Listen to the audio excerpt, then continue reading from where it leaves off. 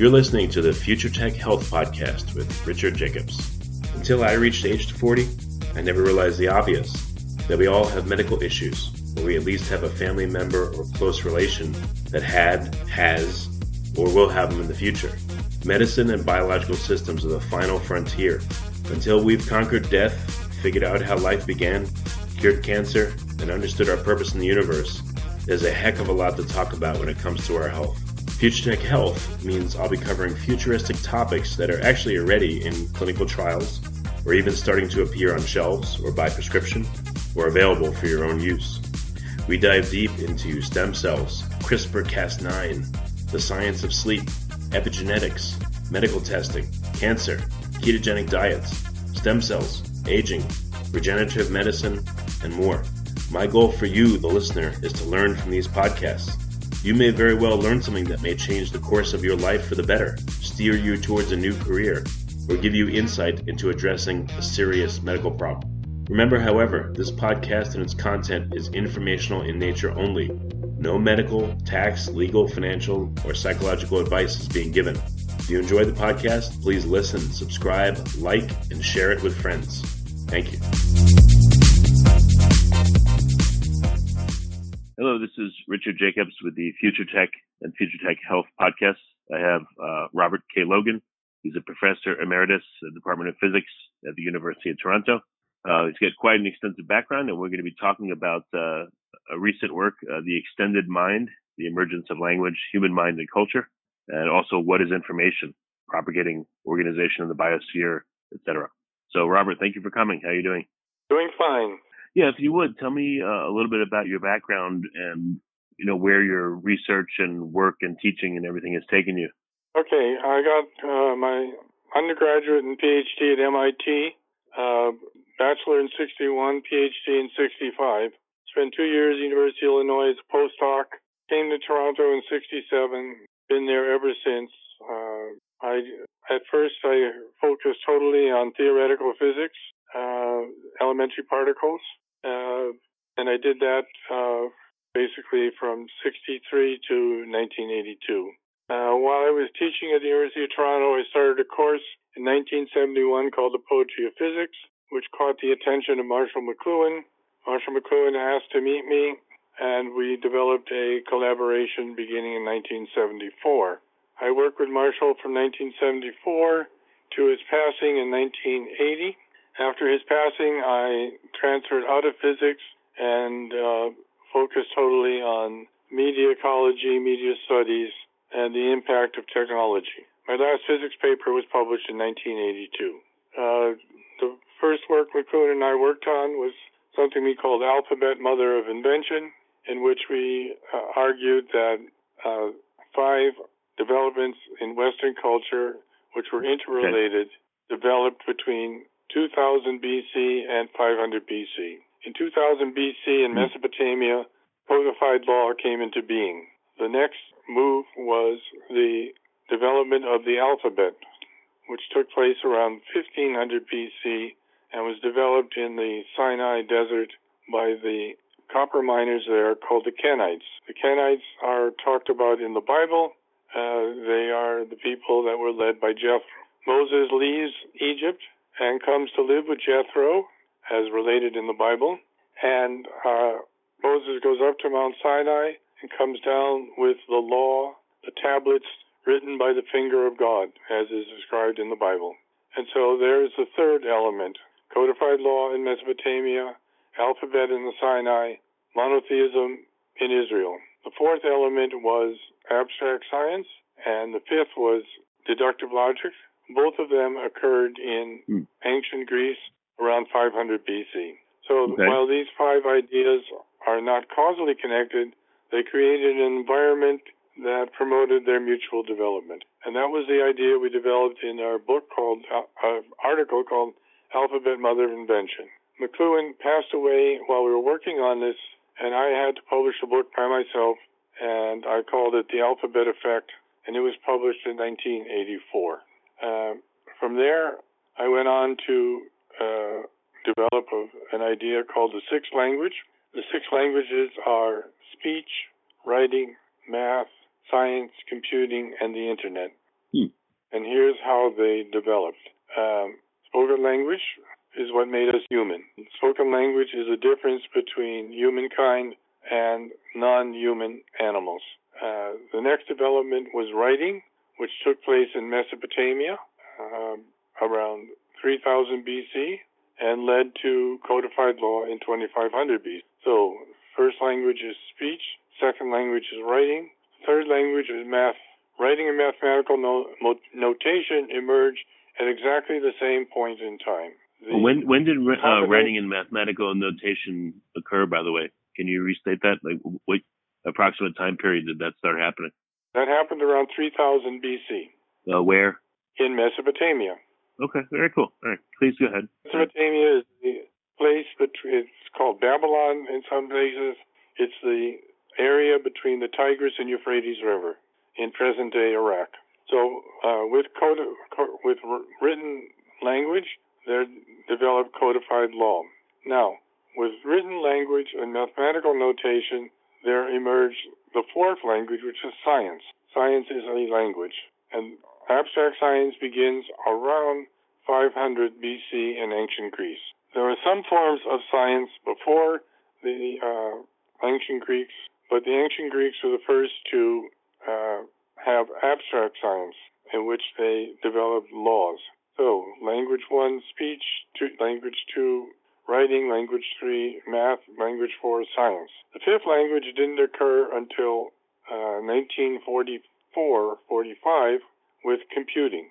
Computing is the fifth language. And the sixth language is the Internet. And there are various dialects of Internet language, the most important one being the World Wide Web. Quick question here: Why would you call computers and the Internet languages? Like, what defines a language in your estimation? Because they have a syntax and a semantics. The syntax of science is the scientific method, and the semantics of science are the various laws that are developed, the various propositions. Okay, and then programming, in computers programming, they literally call different languages. They call them languages, you know. So Turbo Pascal, C, etc. So yeah, it makes sense. Okay. But computing itself is a language, and its semantics is the various programming languages, the various programs that are written in those programming languages. That's the semantics, and the syntax is the logic of the 0 and the 1. All of computing is done with 0 and 1. Finally, the Internet has a protocol for connecting computers all over the world. That's its syntax or grammar, and the semantics are all the various things that one can do on the Internet, like Google, Facebook, Instagram, Tinder, email. Okay, so that's the idea behind the sixth language. What does that tell you about a seventh? What do you imagine that might be? Maybe artificial intelligence? Well, artificial intelligence is another semantic element of computing.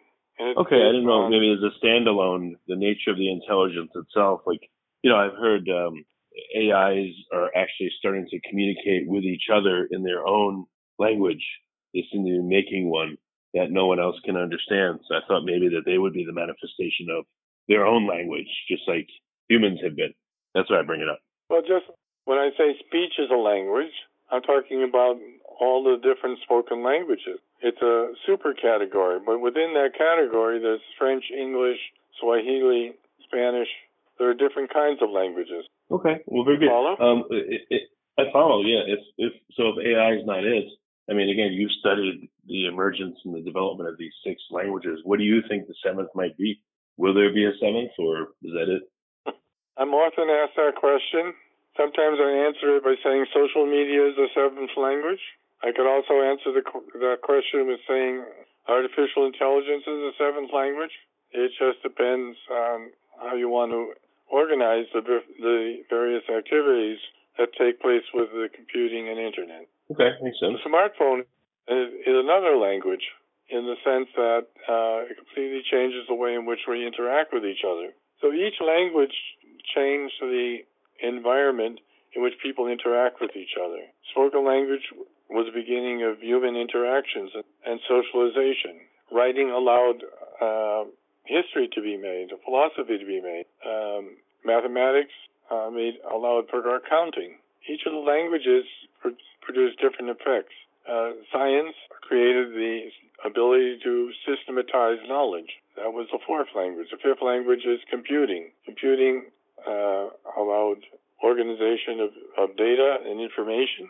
And the Internet comes along as a sixth language, and it allows the people to network the information they create with their computers. Okay. Smartphone is, in a certain sense, could be thought of as a seventh language because it allows the mobility of computing and interneting. So you're not tied down to a particular location.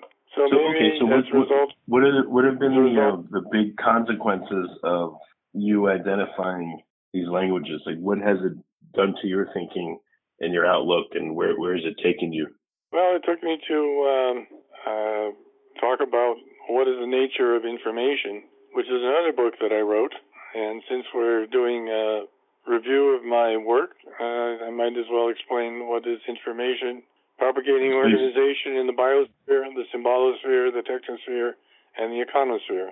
So people think of information as a thing because the word information is a noun. But in fact, information is a process. It's a process of informing someone or some person, some being, some human, or some living thing, an animal. So information is a noun describing a process. Only living things deal with information. Information is what keeps them alive, allows them to metabolize energy in order to carry out their metabolism. People talk about information in a black hole. Physicists discuss information, but they're talking about our information of what's going on. There is no information in a black hole because there's no living thing. Only living things have information because only living things can be informed. Information is that which informs a living organism. So bacteria have information, amoeba have information, trees have information, all animals have information, all plants have information, all fungi have information. And the one species that has the most sophisticated amount of information is humankind. Okay, so what are some of the nuances of what you learned there? Well, let's talk about artificial intelligence, for example, which seems to be a hot topic. There's something known as the singularity. Singularity is the idea that a computer will be able to program the next generation of computers with a higher level of intelligence than the computer that programmed it. And then that computer will program the next computer, and so on until one arrives at a computer that is more intelligent than humankind. This is an idea promoted by a number of computer scientists. And I believe that this is a ridiculous idea because what makes for human intelligence is not just having information, but having a desire to know, having a desire to understand. Computers have no desires. They're not conscious. There's nothing that motivates them. So intelligence, human intelligence, is more than just collecting data or information. It's also about trying to understand things. And to understand things, then you have to be motivated. And there's nothing to motivate a computer because it has no values. It just doesn't give a damn. Whereas humans care. Computers don't care. So I believe that the notion of singularity is an idea that has no basis. It's a pipe dream. Okay. But what useful comes from your understanding of information, in your opinion? Right. How has this been useful to you? Ethical consequences of using artificial intelligence must rest with the programmer. We cannot just use artificial intelligence and allow it to make decisions. We have to have control of the process. So a technology should benefit the user of that technology, but that's not always the case.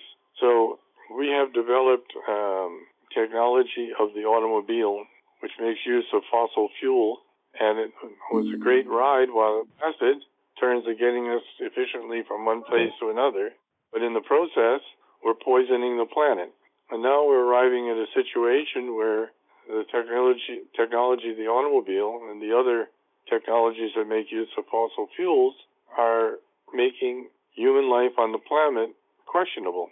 So one cannot blindly use a technology without understanding its impacts.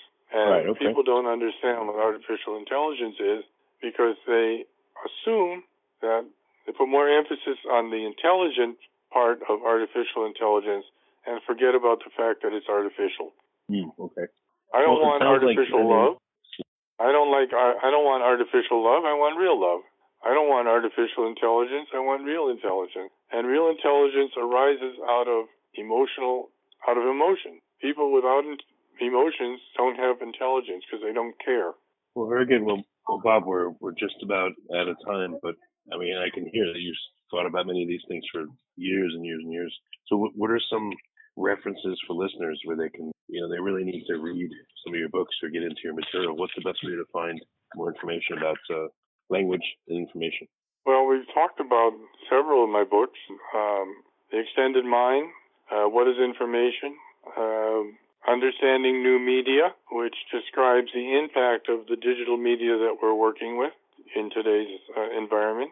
I would suggest those books. The book called What is Information describes the relationship of the various languages I've just discussed. It also spends a good deal of time talking about the nature of education. Okay, well, very good. Well, Robert, I appreciate you coming on the podcast, and there's just a lot to absorb, but thank you so much for being here. Well, thank you for giving me the opportunity to discuss my ideas.